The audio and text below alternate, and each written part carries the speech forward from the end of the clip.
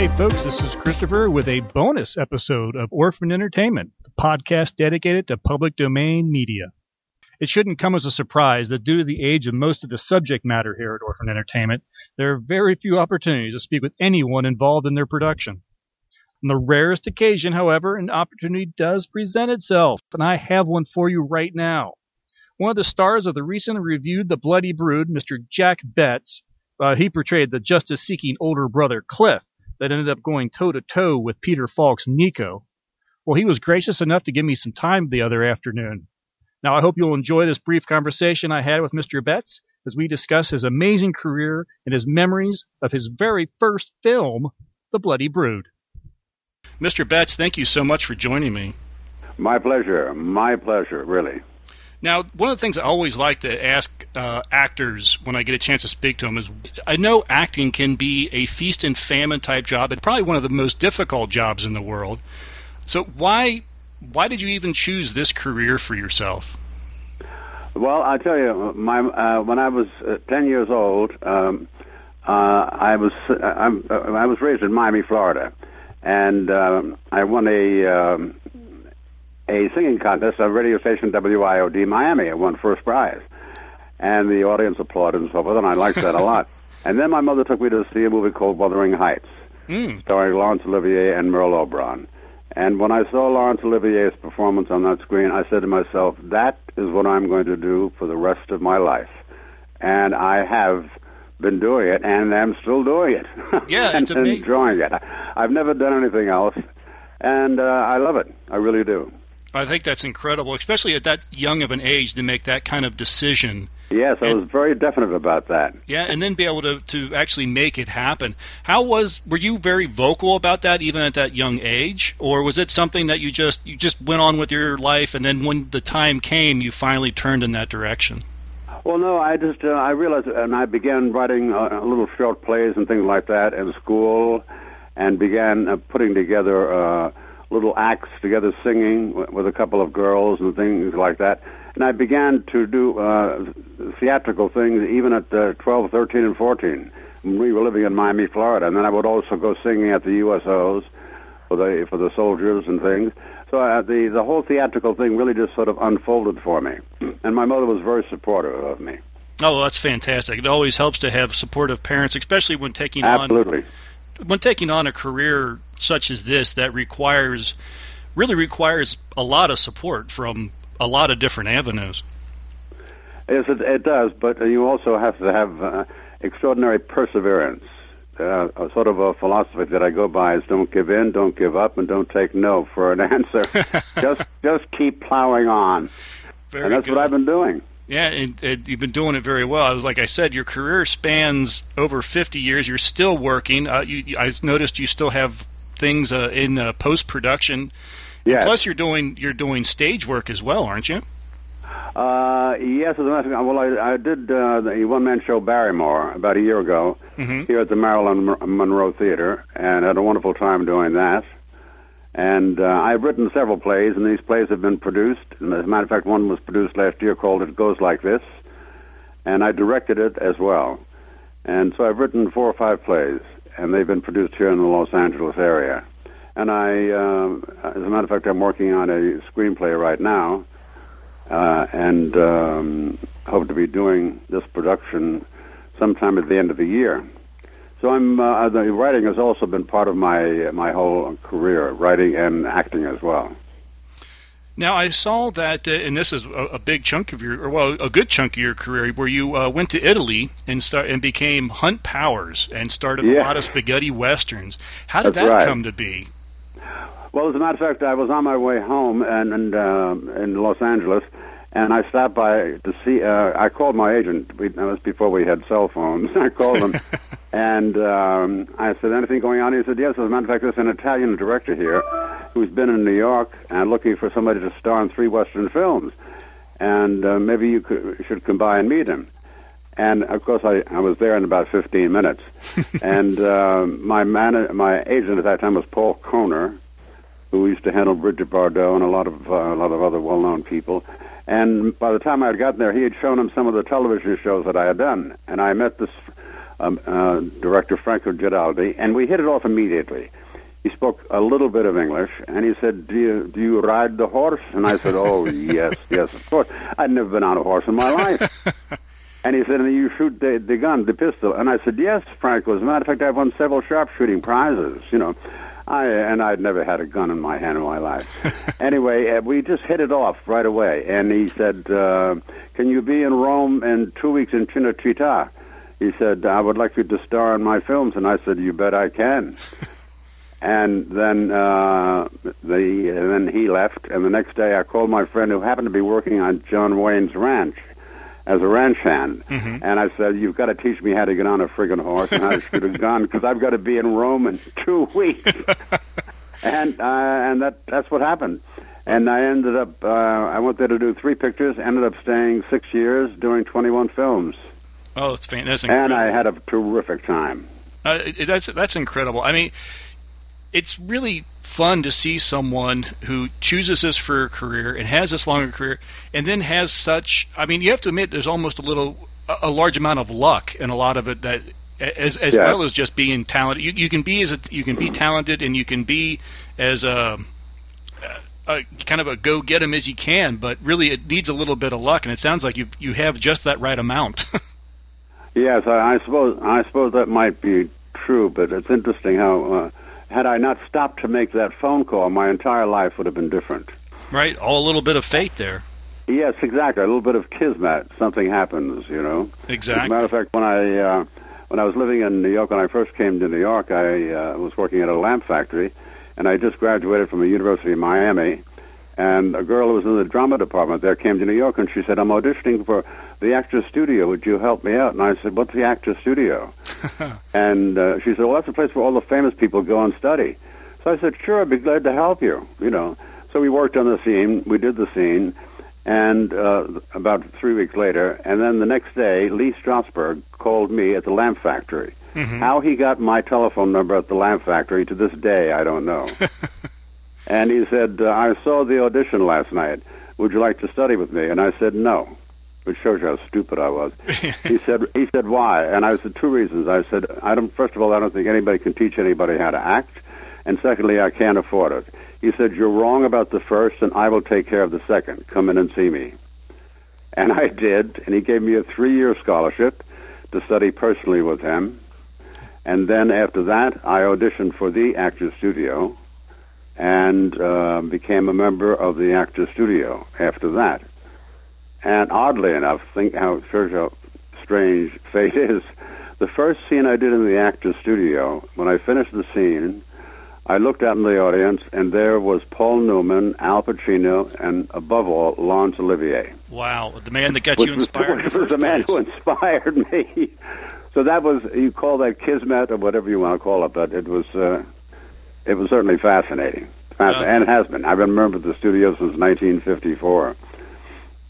Yeah, that's incredible. It had to be just an outrageous experience. Did you get a chance to actually meet them at that time? Well, yes. I mean, I said hello after. I was just in such awe. But just the fact that Laurence Olivier saw me do a scene at the Actors Studio, I was just so overwhelmed by that. You can imagine. Yeah, well, I can't. Yeah, that's absolutely amazing. Well, you came back to the States. You appeared in dozens of television shows, and you've appeared in many, many movies. One of the movies that jumped out at me was a movie I really enjoyed when I first saw it. You appeared as Boris Karloff in Gods and Monsters. Oh, yes, Gods and Monsters. That was a good film, wasn't it? I thought it was a fascinating story, really. And it's not only a story, but it's a true story. Exactly. And working with Ian McClellan was absolutely marvelous. It's just a wonderful, wonderful actor. And I had great fun working on that part. I was in the makeup chair for about 6 hours just to do the prosthetics of that, so that I could look like Boris Karloff. But it was I thought it was an awfully good film too. I really did. I enjoyed working on it very much. Yeah, I remember really enjoying it. Unfortunately, it's been a long time since I have seen it.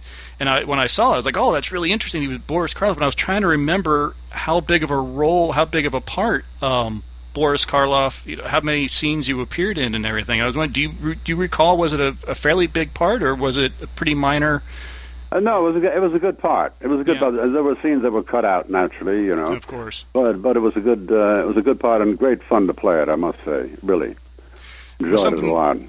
Yeah, it was something when you obviously the movie focuses around Ian McKellen who plays James Whale. Yes, that's right. In the final kind of years of his life. But right. Obviously Boris Karloff is one character that comes into his life. With Frankenstein and what have you. And yes, because he created those characters. Exactly. And I was wondering, how difficult is it, more or less difficult, when you only have a few lines, say, or a few scenes, and you have to become this character, and you don't have the whole movie or the whole television show in order to kind of create and develop this character? Is it difficult to be able to come in and sort of try to nail No, not at all. No, particularly when you're playing such a very definite character as I was playing it. It doesn't make any difference as long as you know the character, very well.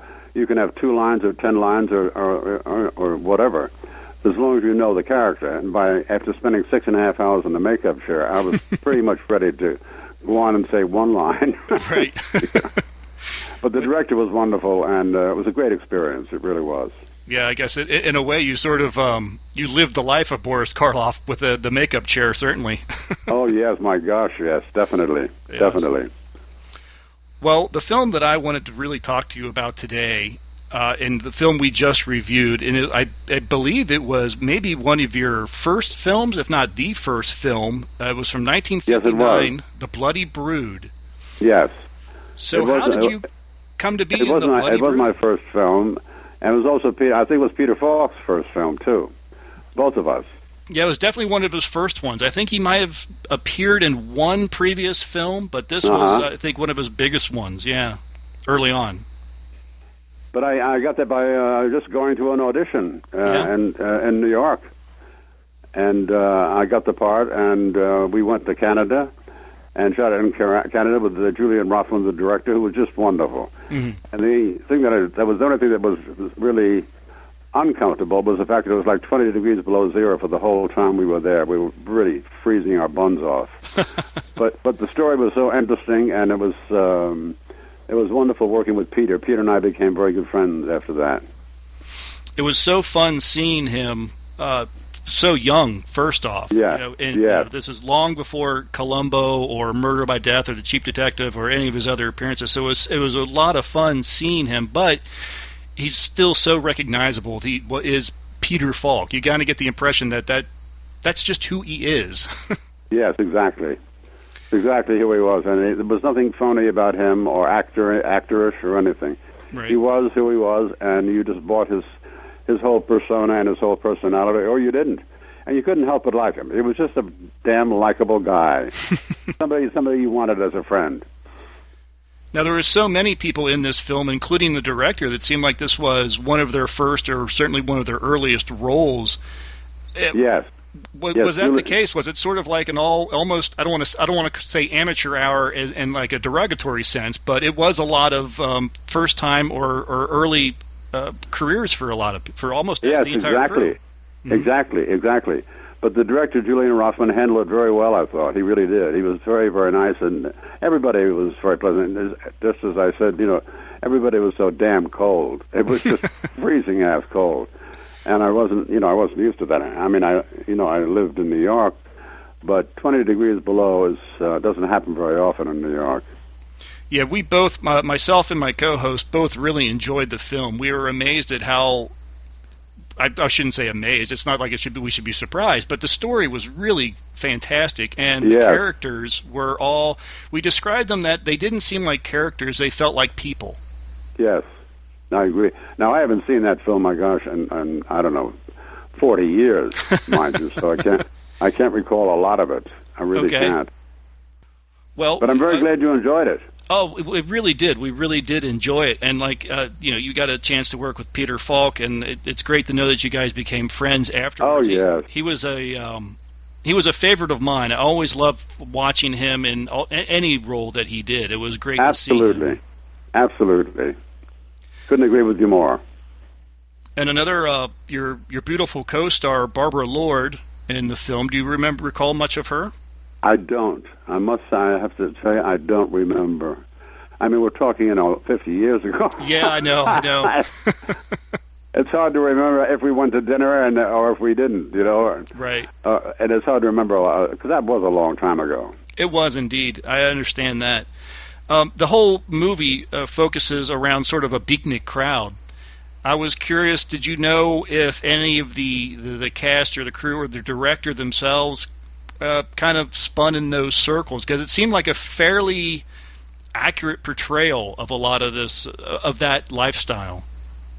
Yes. I thought it was. Again, I thought the director, Julian Rothman, did a terrific job with everybody. I really do. I don't remember any unpleasant experience or difficulty with the film. We just worked our buns off on the film. We really did, because we liked the story and we liked the characters, and above all, we liked the director, which is terribly important. Oh, absolutely. Well, and it shows too, because you all created a really fantastic product. Thank you so much. Thank you so much. No, it was an absolute pleasure to watch, and I hope maybe we'll stumble across a few more of your films, maybe some of the Italian films as we progress.